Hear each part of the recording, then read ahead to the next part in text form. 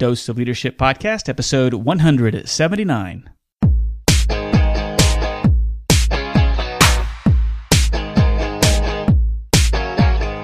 Welcome to another episode of the Dose of Leadership Podcast, the show that brings you inspiring and educational interviews with today's most relevant and motivating leaders.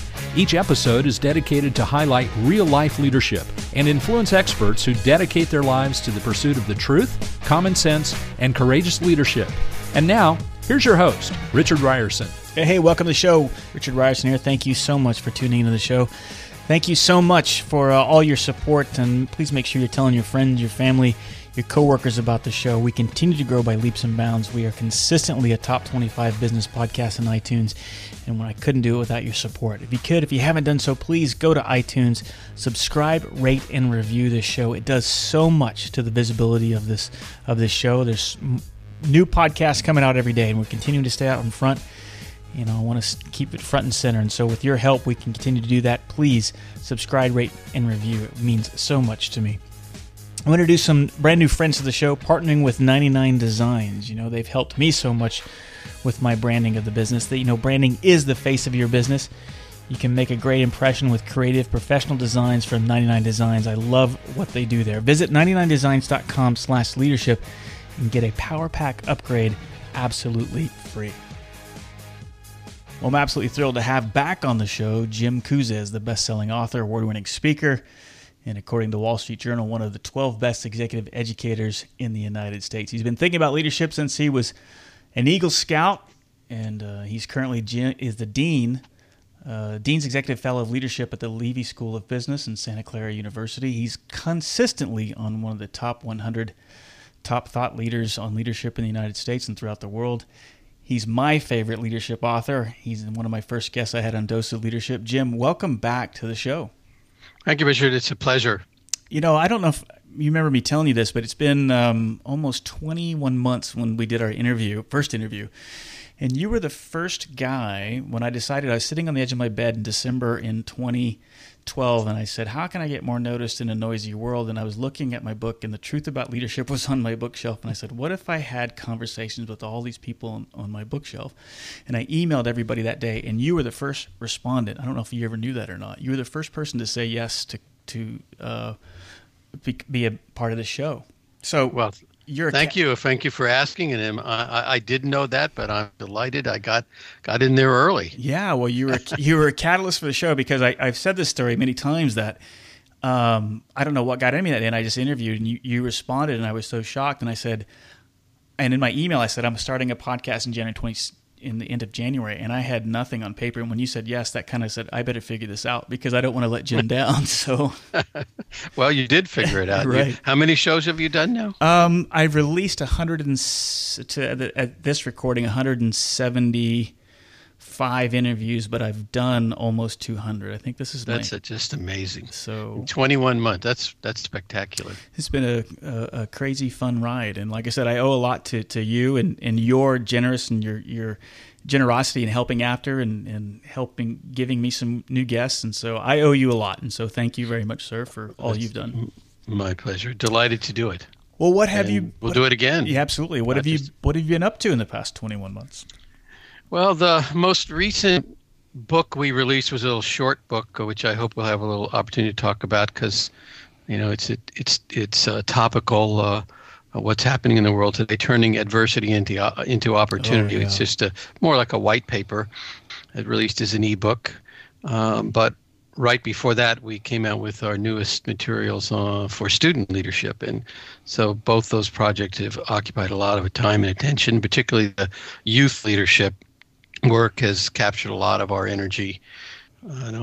We're wanting to make a contribution to that next generation of leaders as they enter college and move on into the work world, but also thinking about high school and even middle school and how we can do a better job of developing leaders, because there are just some compulsions to do that, not the least of which is it won't be too many years from now before they're leading us. Yeah.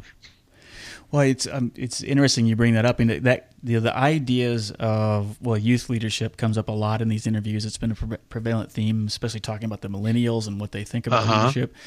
in adversity and overcoming fear and uncertainty, that has probably been, in fact, I was talking to a woman yesterday, and she's just started listening to the show, and she asked me, what has been the biggest lessons you've learned, or what's been the prevalent theme? And it has been this idea of overcoming adversity. I mean, that really separates us from who's successful and who isn't, right? I mean, successful people kind of expect adversity, don't they? I mean, the other shoe's going to drop whether we like it or not, so we might as well be prepared, but at the same time, don't be kind of frozen by it. What are your thoughts on that? Yeah, I always remember the quote from John McDonnell, who was former CEO of McDonnell Douglas, a company that was later purchased by Boeing, I believe. And they were a company that went through a lot of adversity, which ultimately ended in the business being implemented along the lines of what you're saying, that adversity introduces us to ourselves. Yeah. And that's where we learn most about what our capabilities are. In fact, I was talking with my wife the other day. Our son is just out of graduate school with his master's in screenwriting, working on an independent film. Wow. And he's working with a crew of relatively young people, and you know, as one happens in all projects, but something like a live action movie where you're in the outdoors and it involves bears, stuff happens. Right. And we were just talking about how, boy, he's really learning a lot because of the adversity that comes along with something like that. And it's so true. You know, one of the interesting things we found in our research on personal best leadership experiences, to your point about we're all going to encounter this, is that when we asked people to tell us about the times they'd done their best as leaders, they told us about adversity, difficulty, challenge, doing something different, doing something unique and for the first time. And we didn't ask them to tell us about adversity or challenge or difficulty. We asked them to tell us about best practices when they were operating at their best. And they told us about times that were difficult. And so I think you're absolutely right. Those are the times that provide the context for leading. So we should expect, as you say, to encounter uncertainty. And there is an element of fear. There is an element of surprise. And we need to know how to deal with it. So is the goal to eliminate the fear, or is it to work through the fear? Is it to exploit the fear? What do you think it is? I think it is, when people talk about courage, courage is acting in the face of fear. We may not at the time even acknowledge it because we're so busy dealing with the problem. We later step back and say, whoa, that was scary. Right. But you know, I think the first step, we just finished a book called Turning Adversity into Opportunity, as I mentioned, and the first step in the process of doing that is to broaden the context. So when we encounter some kind of difficult circumstance, is to acknowledge that this isn't the first time in human history it's ever happened. Great point. Yeah. That it's happened not only to other people before, but it's probably happened to us before. Right. And here we are. We survived it. We're, you know, in human history, we're still around, thankfully, despite all of the challenges that we've faced as human beings. We're still here. And hopefully we're a bit better today than we were yesterday. And there's going to be more challenges ahead. And acknowledging that, broadening the context, will enable us to realize that we have the capacity to deal with it, personally and organizationally. I like that idea. I like the broadening the context. It just sounds good because, right, it's like it's getting the big picture. It's taking a step back. It's kind of soaking it in and saying, okay, I've been here before. No, I like that. It's kind of just a mental pause almost before you gather your thoughts and make a decision. Yeah, absolutely. Two stories related to that. One has to do with an activity we do when we have people explore this idea of adversity and challenge in their own lives. So we ask them to look back in their life and look back at the highs and the lows and ask yourself, what enabled you to pull yourself out of that low, and what were you striving for? What were your aspirations that got you to the highs? And that experience of people reflecting on that can be extremely revealing to them. It's also a wonderful way of building a team, because knowing that the other people on your team have been through adversity and they've gotten through it also helps you to realize that we're stronger as a group because we've done this. And I remember a conversation with Kaylee Adair. Kaylee is a high school student. She's a senior this coming school year in Colorado. And she wrote an email to me asking if I would talk to her high school student council and Colorado Association of Student Councils meeting via Skype call. And so I thought, well, this would be a fun opportunity. So I said yes. And after we had done this, she wrote me an email. And in it, she said, my absolute favorite thing about human beings is that we're never satisfied with our condition. I thought, wow, that's a leadership attitude. That's a young woman who's going to talk about handling uncertainties. She's going to do well in her life because she loves it. It's her favorite thing. Yeah.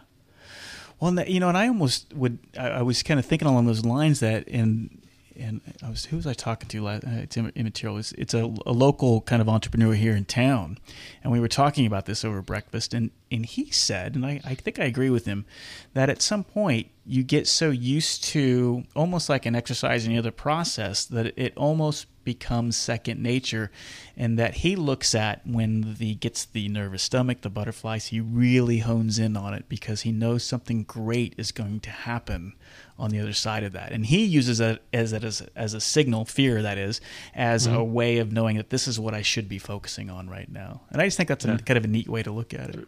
It is a neat way to look at it, and he knows that when that's happening to him, it's not something to avoid, but something to pay attention to, because there's something going on there. Your body's telling you something, and what is it telling me, and what's going on out there that's creating this, and how can I deal with it? You wrote about that, and I think we talked about this in our first interview. A great section of courage in taking. The story about Rosa Parks, and what a great. I know we may have talked this before, but maybe from new listeners, talk about that piece about if you look at the specific actions that she did, we're all capable of it, and you can change the world. But talk about that. It's surprising how the simple the action was that she took. For those who haven't heard this story before, Rosa Parks was the part of the civil rights movement, and she became famous when she got on a bus in Selma, Montgomery, in Alabama, and she was asked by the bus driver. This was in December of 1955 in Montgomery, Alabama, and she was asked by the bus driver to move from the white section of the bus to the back of the bus. And she refused. She said, "No, I'm not." And then he said to her, "Well, if you don't move, then I'll have you arrested." And she said, "Go ahead." Now, those actions by themselves are very simple. We can all sit, and we can all refuse to move, and we can all accept that there are consequences for it, but not everyone does. And why don't we do those kind of things typically? Why don't we have the courage of our convictions, if you will? Right. And that's really where becomes a personal choice. But in her case, she felt so strongly about the situation that those simple actions caused a national movement to get energized. And we come to refer to that as a Rosa Parks moment. And it's generated when you apply initiative to a core value. And a Rosa Parks moment really is that simple. Think about in your own life. When are you going to apply initiative to a core value? And that's really where what propels you beyond just an everyday to something more courageous. But it can be a simple action. It doesn't have to be something dramatic that makes the nightly news. Well, in her right. case, it did make the nightly news, but it doesn't have to be, something that we see in a battle scene in war, and or you rush into a burning building.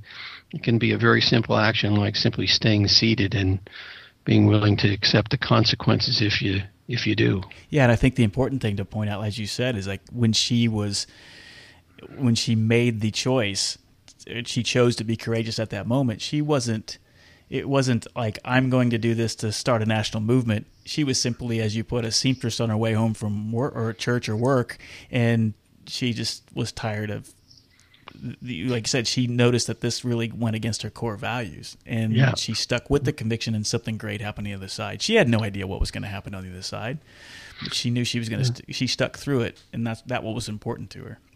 Absolutely. She was quoted afterwards as saying, "I didn't get on the bus to get arrested. I got on the bus to go home." Right. Right. and she continued by saying, it's funny to me how people came to believe that the reason I did not move from my seat was that my feet were tired. She said, my feet were not tired, but I was tired of unfair treatment. Yeah. That's just so great. And it's just that what's so great about that story and the Rosa Parks moment is that we never give ourselves really the credit or the we're so much more influential than we give ourselves credit for. And again, not that we're trying to influence for influence sake, but man, to be courageous, and you can't, as you say, you can't plan to be it, but you can certainly choose it. And when you know that it's a choice, I think that, because I'm like what you said to your point, I used to look at courage maybe as, landing on, Neil Armstrong running out of gas, nearly running out of gas, landing on the moon, or, Jim Basilone winning the Medal of Honor in World War II, fending off the enemy for 3 days a night. And when I realize that as a choice and that you're going to be afraid, it's not being fearless, like you said, it's working through despite the fear, then we all can be courageous. Well, part of it is also, in the everyday life, thinking about the more everyday moments that we all face. It was Max Dupree who said, the first job of leader is to define reality. And I think another step in the process is just to face the facts. And in some research that was done by the Pew Center for People in the Press, they asked people, do you want to hear good news or bad news? Would you feel better knowing even when the news is bad? And 85% of people say, yes, I would feel better knowing even when news is bad. There are some who want to live in denial and don't want to hear bad news. But most of us are willing to accept that we face a problem, we face a crisis, we have a difficulty. But then to take the next step beyond that and say, I don't have to accept that we're going downhill, that the country's fallen apart, that our organization's going to not be successful, that I'm not going to be successful. We can accept the diagnosis, but deny or defy the verdict that's associated with it. It's that, yes, it's possible attitude that will enable you to get through it. So you accept the diagnosis, but you defy the verdict. Hey, halfway through the show here, I want to take the time to pause and talk about 99 Designs, especially for you startup entrepreneurs, people who are thinking about starting a podcast. We'd all like to avoid the dreary side of business. I know I did. I like the sexy side of doing these interviews, but let's face it, behind the work, there's paperwork, there's all kinds of things we got to do. If you've decided to take the leap and you're ready to start your own business, you're probably knee-deep in all kinds of details and you're overwhelmed, and you may find that the creative side of your brain is craving attention. Luckily, there's one task you need to do that is more creative, and that is getting a few designs in place so you can begin connecting with clients, so you can start getting the name and face of your business. With a powerful logo, a website, social media design, all of that, you'll be able to promote your business. It gets excited. It starts to become tangible and real, both in person and online, and you can start right away. At 99 Designs, a leader in the graphic design space, you can get anything designed in just a week for a startup-friendly price. I can tell you this is great, especially when you're in a bootstrap budget. 99 Designs can help you build your client base before you even open your doors. I've used 99 Designs, and I love the personal experience and the flexibility of working with them. What if you could start your next design project today and have dozens of designs to choose from in just 7 days? Well, you can. Visit 99designs.com/leadership and get a $99 power pack of services absolutely free. How did you come to grips with uncertainty and fear? I mean, if you look back of when you were a young Eagle Scout to where you're at now, I mean, what was your transition like? Well, I think a lot of it in my own life came, when I decided after college. Well, first of all, I guess another part of it is context in which I grew up. I grew up in a time in our history in this country where people started to protest. People started to express their unhappiness with their current condition. A lot of that was associated with the war in Vietnam. And so I was in college at the time that the war started to get hot. And so that was part of the context. You saw people taking actions that certainly weren't typical of our parents' generation. They had fought in World War II. They had come back. They'd fought in the Korean War. They were now ready to raise families, get life back to normal. And it was kind of the Ozzie and Harriet days. Right. Then things started to happen where people felt that it wasn't right what was being done, whether you agreed with it or not. But there were a lot of people who began to protest what was happening. And so that was contextually part of my upbringing. And I also grew up in Washington, D.C. Suburbs. My dad worked for the government. And so I had wanted to do something to be of service myself. I was in John F. Kennedy's Honor Guard as an Eagle Scout. I heard him give his famous speech in which he asked, ask not what you can do for your country, but what your country can do for you, but what you can do for your country. And I took that seriously, and I decided I'd join the Peace Corps. And it was really then, I think, that I realized that if I'm going to fulfill my own mission in life and achieve my own aspirations, I needed to take some big risks. I needed to do something very different in my life. And so I went to a foreign country where I didn't speak the language, had to learn a different language, had to learn different customs, and found that not only did I get through it okay, but I really benefited from it greatly. And so putting ourselves in a situation where we're foreign, if you will, it's alien to us, it's different than what we normally experience, I realize is a growth, can be growthful, can help us to grow and develop as persons. Yeah. So the Peace Corps experience helped me to realize that actively initiating and accepting unique experiences, one in which were foreign to me, were alien to me, that I wasn't accustomed to, became growth experiences. And that's really what set me on the trajectory of my current career. So going back to the original question then, the fear, so did you always look at kind of fear and uncertainty as gifts, or did you look at courage of kind of like, hey, this is something I got to avoid, the fear piece? No, I think like a lot of people whom we interviewed and when we wrote about courage and we asked them to tell us the moment of courage, at the time you were going through it, you didn't think about it that way. And I didn't think about it that way. I just thought about, here's something I really want to do, going back to the conviction part of the important value that I held. I wanted to do something to be of service. I wanted to do something that would give back. I wanted to do something that would bring my little contribution to world peace. And so in pursuing that, I discovered that there was a lot of uncertainty involved. That, again, didn't know the language, didn't know the culture, had to learn all those things. But because I really I aspired to do something unique and different, that got me through that. Looking back on it, you say, oh my God, I could have starved to death because I wouldn't have been known how to ask for food. But, right. It wasn't thinking about it at the time. And I think that's true of most people when they engage in something that's very important to them. You don't really experience that. You don't think about it rationally. Right. You were talking about the youth movement or the research you've done on kind of the youth leadership. And, one thing that has happened to me over the last almost 2 years from this podcast and talking to people like yourself and others is I've regained a sense of optimism, particularly about the millennial generation and their kind of entrepreneurial spirit. I think and I sense, and a lot of the people that I've interviewed in the show think that there is one afoot. I'd like to know what your thoughts on that are and kind of the your optimism or pessimism of leadership in that kind of generation. I too feel similarly. The more we work with millennials, the more we work with leadership development in colleges and universities, as well as in high schools, the more contact I have with young people, the more optimistic I become. I am somewhat concerned about the world that they're facing. Yes. With all the conflicts, hot conflicts that we have with the,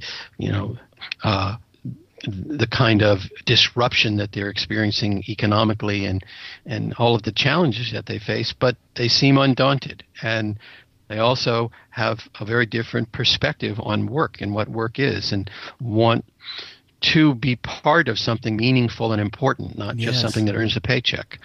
And it's not just about Peace Corps or Teach for America, although more millennials are signing up for roles like that than ever before. Other generations, they want to do something like Peace Corps, Teach for America, something that it gives back to the community in much larger numbers. And they're starting organizations in larger numbers than previous generations. So there's a lot to be optimistic about. Yeah, I like that you said. Just add one thing. Go ahead. Yeah. I was just going to comment. Well, Melissa Poe Hood is one of the individuals we wrote about, and she started her leadership journey, when she was in elementary school. She was 8 years old when she got the bug, and she was 9 years old when she started an organization called Kids Face, Kids for a Clean Environment, to do just what the name says, to get kids involved in doing something to create a healthier environment and climate. And later on, at 30, I think it was about 32 years old or so, she was given an award for her leadership as a young person by the Association of University Women. And she said in that acceptance speech of that award, she said, "You never know where one step will take you. You never know where the next one will lead. The difference in being a leader is you take that step." Oh, yeah. What a great attitude. That's awesome. You take that step. Yep. And that really is a difference. It really is.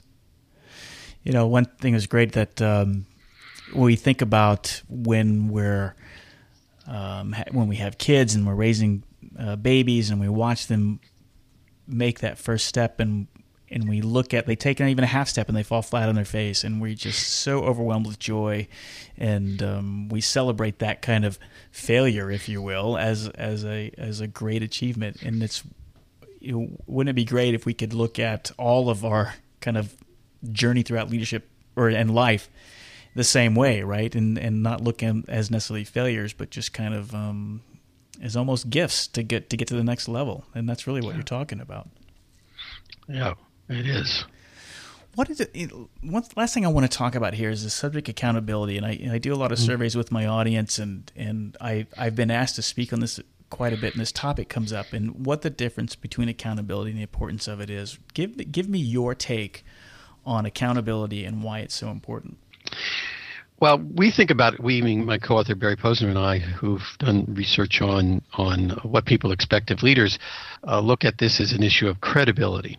When we asked people, what do you look for and admire in a leader, someone whose direction you would willingly follow, and people gave us about 150 different attributes, and we were able to categorize those into 20 different categories.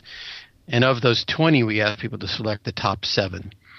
Over the last 30 years, Richard, that we've been gathering this data, we find that 4 and only 4 qualities have been selected by 60% or more of people consistently over that period of time, which is in itself amazing.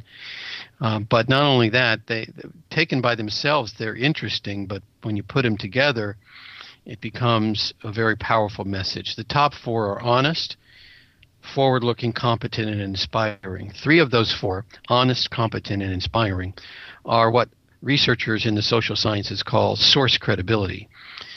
Credibility ends up being the foundation of leadership. Credibility is that foundation on which we build everything, personal credibility. And a piece of credibility, so when we ask people, what is credibility behaviorally, they say, do what you say you will do, practice what you preach, put your money where your mouth is, actions have to be consistent with words. And so it implies 2 fundamental things. The first part is be clear about what you're going to say. So what are your values? What are your beliefs? What's your philosophy? What do you stand for? Right. But then the test of whether you truly believe in those or not is whether you do them. So accountability is the act of holding people responsible for what they do, and are those actions consistent with what they say. And so leaders have to hold themselves accountable, and they have to hold others accountable, because if we believe in what we're saying as an organization, as a group of people, then we'll all be doing what we say. It's not just one person, the leader, but it's all of us. So accountability is really holding ourselves to task over whether we're doing what we say, whether we're keeping our promises, whether our actions are consistent with our words. Yes. Why do you think there's such a lack of it, or it seems to be? Maybe I'm just paying attention to it more, but it seems to be such a rare trait in every aspect of life these days. It seems to be getting worse. Well, I think the data would support that. You know, when you read, just as an example, I'm not picking on anybody, but it's in the current news, when you read that General Motors knew that there was something wrong with their cars, yes, but people felt that it was too expensive a fix, it would cost too much money, and instead they let this go on, which cost the lives of other people and ultimately the company billions of dollars.